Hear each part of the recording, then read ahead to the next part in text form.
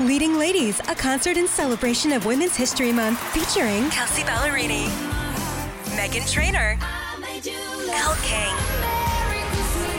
Christina Perri.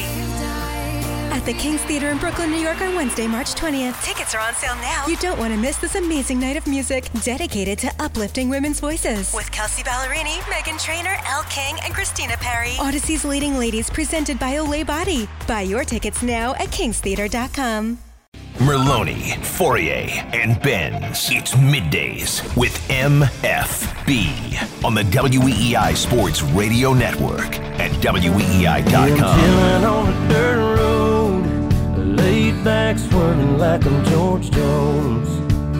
Smoke that's not turned down for what, Joey? I thought that's where we were going here. Or happy, right? Christian, you wanted happy? No, I'm good without being happy or having the song happy. This is for Pierre specifically? Is that right? Yeah, he's a big Jason Aldean fan. I don't blame him. Oh, I didn't know that. All right. Well, for the He said guest, it with such anger. I didn't make Pierre as a Jason Aldean fan. let's bring Pierre on right he's now. he's a Renaissance man. He's a man of everything. You've got tickets to the concert already. The one at Fenway? I don't know. We'll see what Millar says. Yeah, can we all get hooked up on that? Pierre McGuire on the AT&T hotline. Pierre, is that true? You're a big Jason Aldean fan? I love Jason Aldean. Think he's outstanding. Really? Have you seen him in concert? No, I have not, but I got to tell you guys this. Whenever I go to do games in Nashville, I'm good on Broadway there. Do you ride the bull? No, I don't, but I've watched people ride the bull. I tried that once. I think I pulled my groin. So for They toss the guys on purpose. Nashville's not just a great hockey town and a football town and a barbecue town and a music town, but it's also the town where the 2003 entry draft was in the NHL, which is the best entry draft in the history of the National Hockey League. Okay. Hey, Pierre, what's going on real quickly with this? See this article about the mumps taking over the NHL. What do you know about that? A lot, actually. I was talking to a bunch of trainers. I just got home from Detroit. I was in Detroit last night and doing the Leafs and the Red Wings. But I was talking to a bunch of trainers, and they think they have a trace, believe it or not, to Anaheim. Bastards. And Minnesota got it. St. Louis got it. Anaheim been hit hard by it.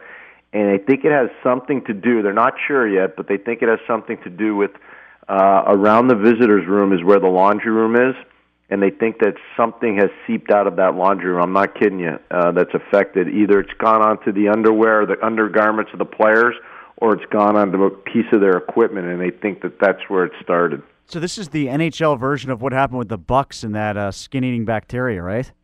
I'm not aware of the skin-eating bacteria, so I can't comment on that. But they had MRSA. It was like a MRSA thing or something that they had in the NFL that was a similar problem and became a big deal for the players' union and stuff. Is the players' union getting involved in this? Well, I'm sure they're involved, but it hasn't been. I think everybody's trying to work hard at figuring it out. So I talked to trainers from Detroit. I talked to trainers from St. Louis. I talked to trainers from Minnesota. Minnesota had some guys that had it, and one of them, Ryan Suter, just came back the other night, and in his first game had 3 assists, so he seems to be okay.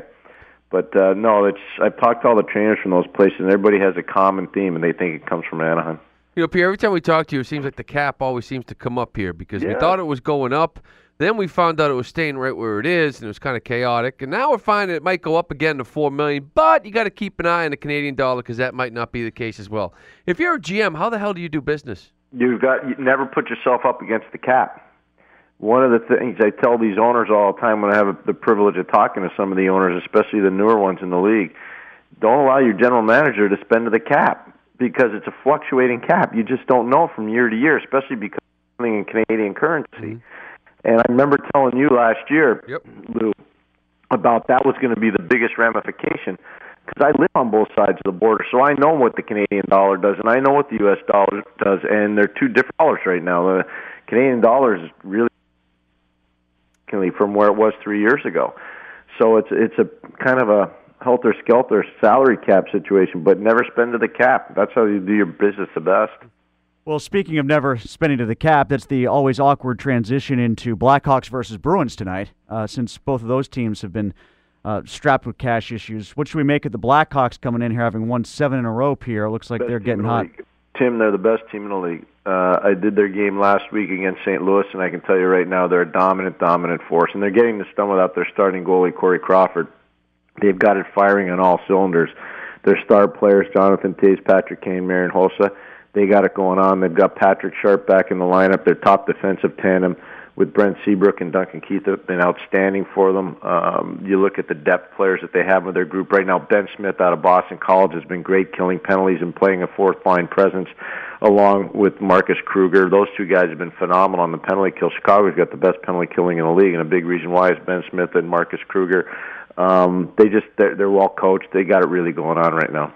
Hey, so how about Chara and Krejci? Are those guys going to play? Or is it going to be one of those things just kind of wait and see, game time decision?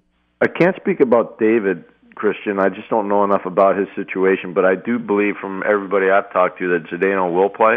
But I don't know about David. That makes a big difference, obviously, when you have the big man back in the lineup. It's a presence. It's a leadership presence. It's an athletic presence. It can be an intimidating presence to the opposition. So it makes a big difference. And obviously, this is a tough game because it's the first game back after what I think most people would say was a pretty poor road trip. California didn't treat the Bruins very well. Arizona treated them a little bit better, but not a very good road trip. And so the first game back after a trip like that, you want to be good. It's just hard to get the mojo going. But I think having Chara back in particular should help Boston tonight. Yeah, Pierre, because, listen, they have some issues scoring. There's no question about it. But when you build a team from your goaltender out, it's important to get that strength, that identity of what you guys are. And doesn't Chara isn't he that? Oh, man, I love that, Lou. I think that's so right on the mark. I really do. That's really well said. Yeah, that's the Bruins' identity. It's about big. It's about physical. It's about defense. It's about shutting you down. It's about not giving you a lot of second-chance opportunities. So if you don't score a lot and you play to that identity, chances are you're going to win a lot of games because you're playing to your identity. I think there have been times this year where the Bruins have been extremely good, and there have been other times where they haven't played up to their identity, and that's when they're not very good. Pierre McGuire with us. Pierre, there's been a lull here in the schedule since they've come back from the West Coast swing. They had a couple days off to recoup and recover, but at the same time, those last two games, at least they found a little goal-scoring rhythm there. They got, 9 goals over the last 2 games. Hopefully, from a Bruins point of view, they can maintain that offensive mojo going forward against the Hawks, where they'll need it tonight. What do you think about them offensively? Do they coalesce a little bit, given the injury situation, best that they could over those last 2 games? I think it's just okay. If I were coaching them, I wouldn't be happy with some of the impact that some of the offensive guys have had. You would expect more, and so that's one of the things you'd be stressing all the time. I think Patrice Bergeron is one of the most efficient and best players in the league, but he shouldn't be leading your team in scoring. That's just not his game. He shouldn't be doing that.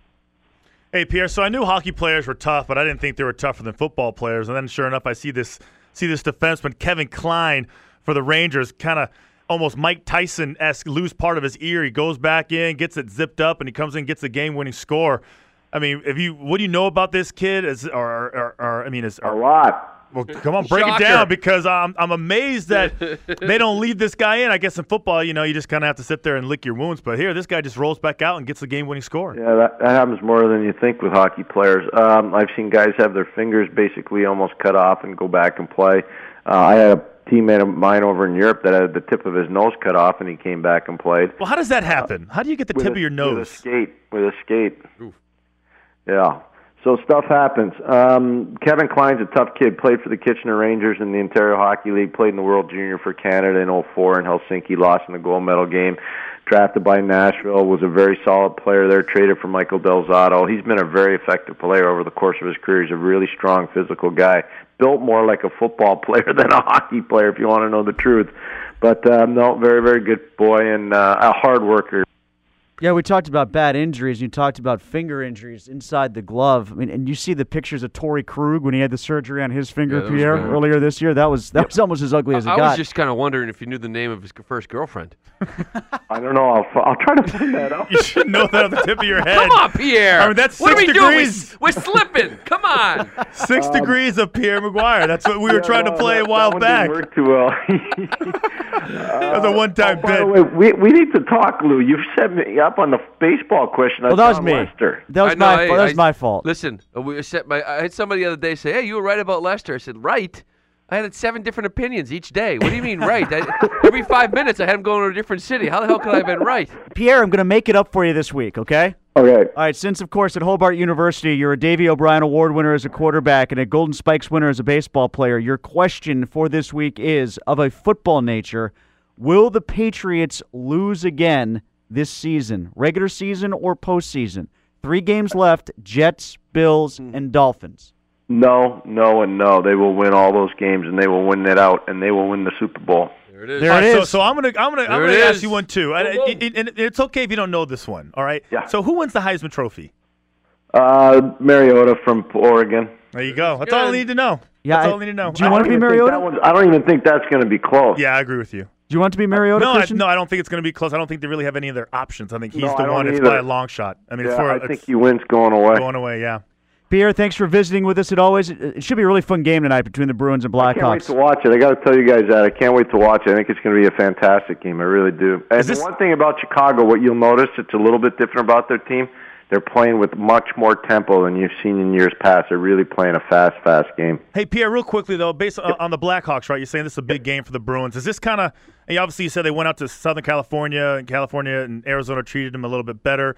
But is this one of those benchmarks games for the Bruins? Maybe Chara's coming back, kind of figure out where they fit with the best teams in the NHL? Absolutely. I think that's really well said, Christian. That's exactly where I think this game's at for them. There's no reason for them to be tired. They've had more than enough time to digest being home and being with, their loved ones. After getting back from the road trip. So I would say that this would be a measuring stick kind of a game. Absolutely. Excellent. Thanks, Pierre. We'll talk to you next week. Okay. You guys take care. Have a real good weekend, everybody. All right. That is Pierre McGuire here on 93.7 WEEI from NBC.